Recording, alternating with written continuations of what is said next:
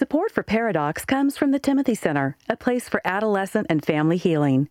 The Timothy Center is a marriage and family counseling facility in Austin, Texas, offering distance consultations for those that live outside the Austin area.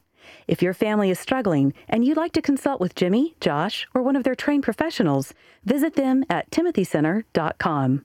Careful, careful. I said a wife. I know. A wife, a generic wife. Just can't pick on like women. Like call Central Casting, I need a wife. Two men can't sit around picking on women. Okay. Let's say gender neutral. Was... no, go with your example. I'm just saying. Okay. I'm just saying. Let's say I was married to a dude.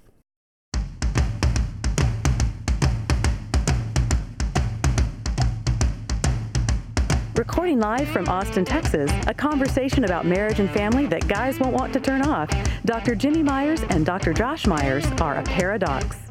So I had a lady in my office, and she was sort of a type A. She was the alpha male of the home, without question.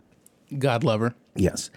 The husband was sitting there, quite mild-mannered, and then he got sort of riled up. And he was just going, she's constantly nagging me. She constantly nags me. She tells me what to dress and how to dress and what to wear, what not to wear. She gripes at me that we're too early, that we're too late. She tells me to speed up in the car, to slow down, where to park. It's just she's constantly correcting me and badgering me and nagging at me. And so I turned to the wife, and she said, "Listen, I understand what he's saying, but I'm not nagging. It's just that I have better ideas." Yowzas. And where do you go from there, Mr. Therapist? Well, I just said, let me introduce you to a concept called shooting on people. Because she was probably the poster child for this cognitive distortion known as shooting on people. Now then, I found it so interesting, not that long ago, your child, my grandchild, Ruthie, was out at the house. She just turned 3, so she would have been in her 2s. She's the cutest little girl you'll ever see. Ever. She's like a model. And she was outside playing with her cousin and Molly the dog. And Ruthie kept saying, "Molly, get out of those bushes. Molly, quit chasing those frogs. Lucas, don't run." And she couldn't eat. I said, "Baby, just play." She has an opinion about everything. She really does. And yet I saw within Ruthie this concept that is called an internal locus of control. It bothered her that Molly was doing something that I don't know how long ago she may have overheard us tell Molly not to do. And that she heard us tell Lucas. We said, "Hey, don't run." And so she heard us say that at some point. And now she couldn't play. Yeah. Every time we tell our youngest, our son, JJ, to do something, stop throwing your food, whatever, she's right in there after us telling him what to do. And it's, we'll call a child bossy or whatever, but it's really almost an anxiety thing that they're not comfortable. Yeah. If someone else is doing something that they think they shouldn't be doing. And again, it's called this internal locus of control. Yeah, I see it a lot with my couples. It's this intense need to be right. Yeah. It ceases being about compromise and finding truth together and empathy, and it becomes, I'm right, and how can I convince them to be? Well, absolutely. And it's not only that I have to take care of my stuff, but I have to take care of your stuff. And they're confused when the other person does not appreciate it. Yeah, and doesn't abruptly change. So that's the problem of shooting on people. It's this idea of this internal locus of control that I feel uncomfortable.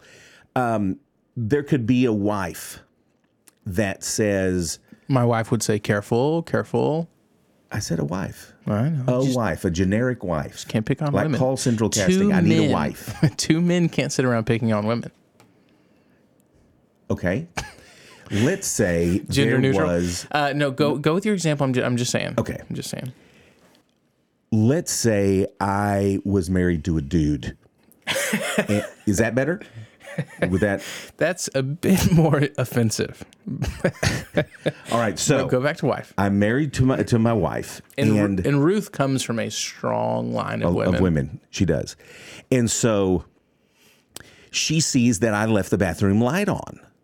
Well, she feels compelled not just to turn it off, but to make sure I know I left it on.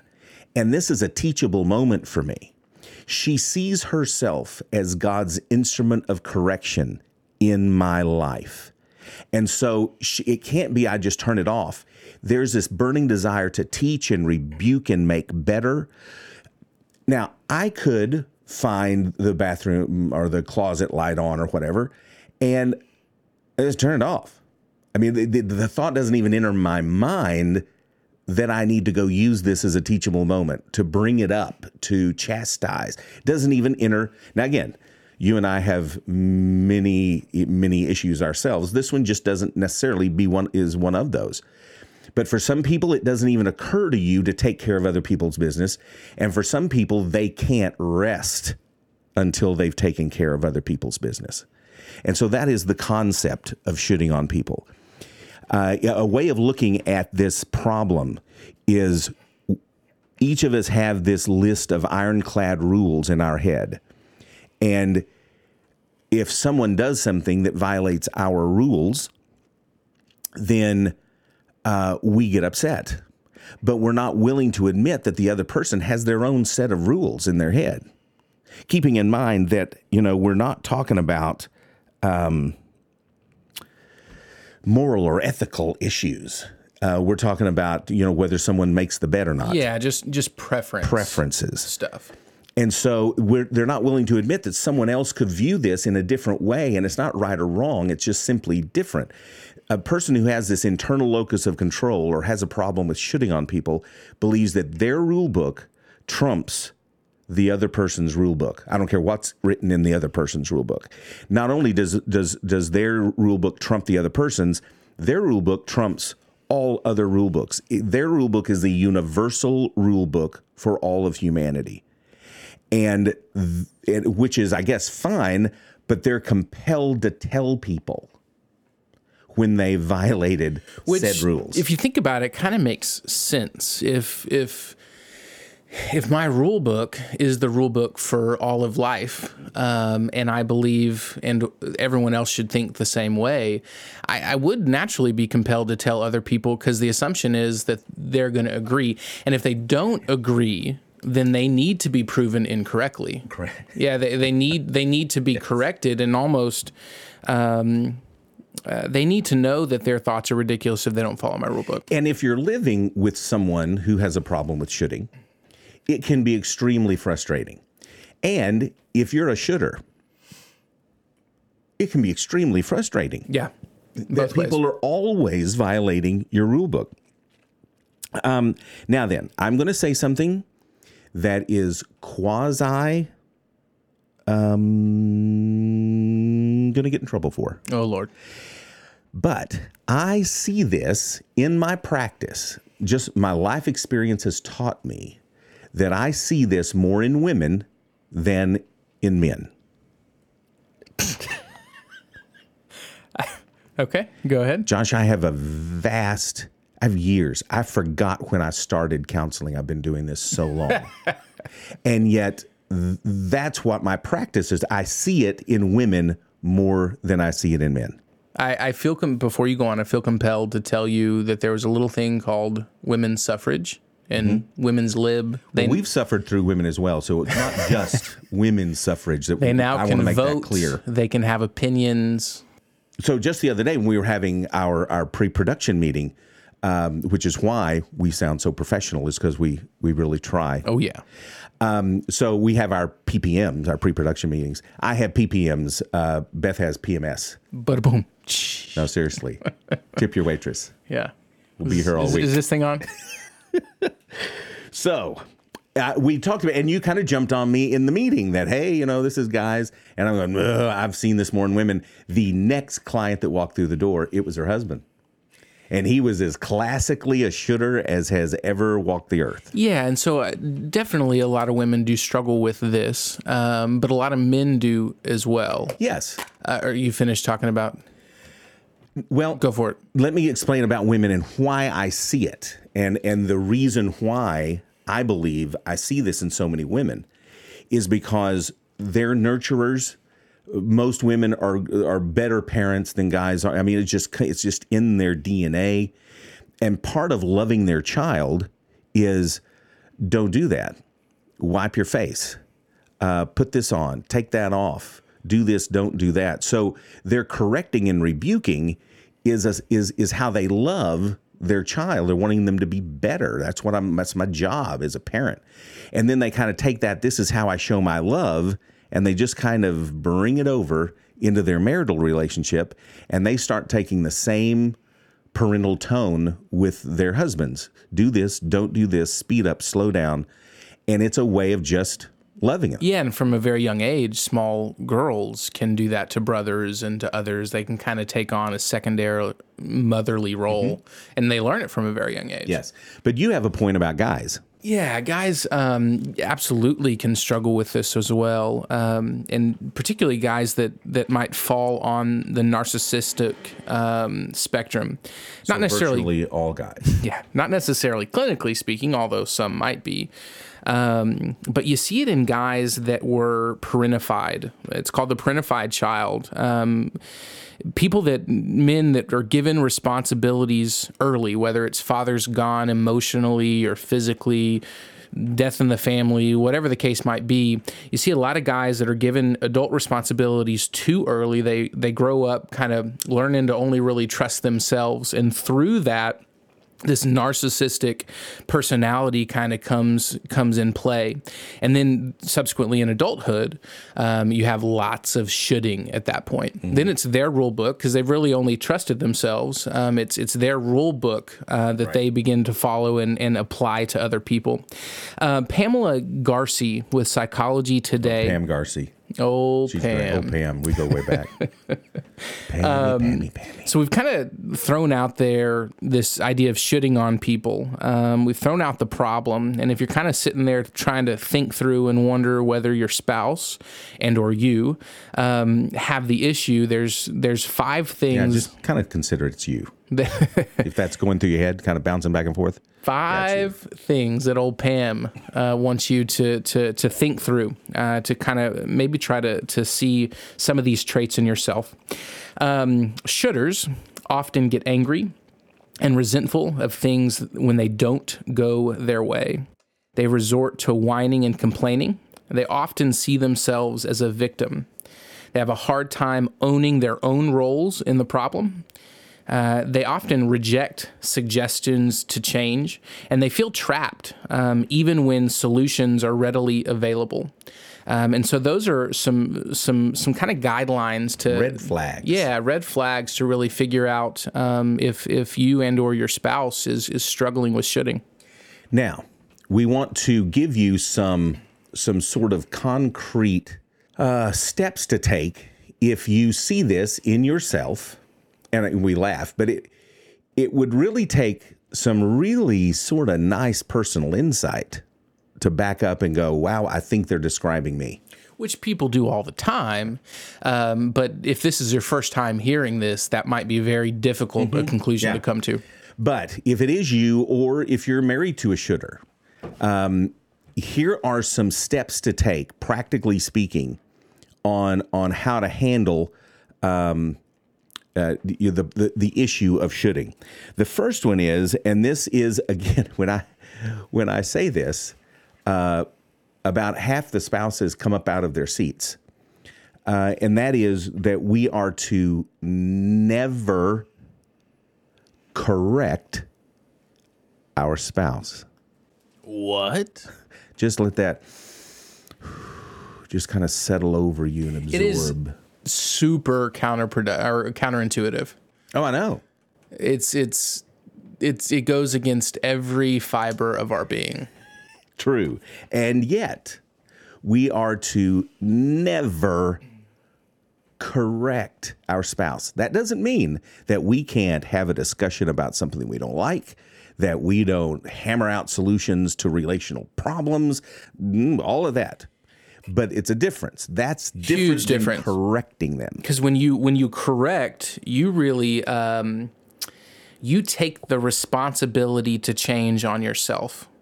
But at the end of the day, the responsibility, the change agent has to be your spouse. And when you go on correcting and when you go on shoulding, you attempt to be the change agent yourself. But that is not your responsibility. Well, and a lot of people will say, well, I've just yelled at her for years, and she's still doing it. Exactly. And at some making point, the it's like, problem well, worse. When apparently then wagging your finger Correct. ain't working. You know, if you'll hear this from us a bazillion times, but if we keep doing the same thing the same way, expecting a different result, we're crazy. So if I'm wagging my finger, telling them that what they're doing is wrong and they should stop, and I've been doing that for decades, try something else. Something ain't working. Because it's not working. One of the main reasons that you never correct your spouse is because by correcting them, you're assuming a position of authority over them. You can correct your child, but you are nobody to correct your spouse. And I realize that some spouses out there might figure that their partner does not have a brain. Correct. And if they did, they'd take it out and play with it. Yes. So, but even if that's you, even if that's the case, you can't correct. Well, you're just going to breed bitterness and a hardened heart in your spouse. And it doesn't work. You tell parents, don't scream, don't lecture. Those things don't work. Therefore, if you're still screaming and lecturing, why are you doing it? Are you doing it just for your own benefit, to make yourself feel better that you've really handled the problem? Because it's not working. So then you have to wonder, then why are you doing it if we know it's not effective? And by the way, this would be a good time to mention this needs to be an episode, and really all of our marriage and parenting episodes, to listen with your spouse. Have them download this episode. So if you, men and women, whether you're the husband or the wife, enjoy me dogging on women. They would like that. Exactly, and vice versa, right? Yeah. Me dogging on men. Yeah, so absolutely have them then download this episode and listen with them, because this is a critical topic that can just It's the source of so much irritation and conflict. It reaps and sows tremendous hardship in marriage. So we should never, number one is we should never correct. Never, ever, ever correct. You're assuming a position of authority when you do that. Number two, we must constantly monitor our tone, because it's all about the beat. That beat. It's all about that beat. Beat. It's bass. Bass. Oh my it's Lord. about the bass. Forgive Jimmy. Oh man, you millennials out there. Relevant. Never. Okay. So it's all about that tone, is what I was trying to say. It's because we can say the exact same. That was sad. You weren't even confident in it. You were that beat. You were trailing out. I was thinking, was that a niner in there? Praying. But if we all know this, that we can say one thing one way and we're fine, but take a different tone with it, and it takes on a completely different meaning. So you can say, "Hey, baby, would you please stop?" Or, "Baby, would you please stop it?" One is a kind request, and one is a parental wagging of the finger. So we've got to constantly, I hear spouses say all the time, it's that tone. When she takes that tone, when he takes that tone. And so we've got to monitor that. And the person that typically struggles with tone is traditionally tone deaf. They don't understand it. Yes. And this is where you really want to lean on your spouse for this advice.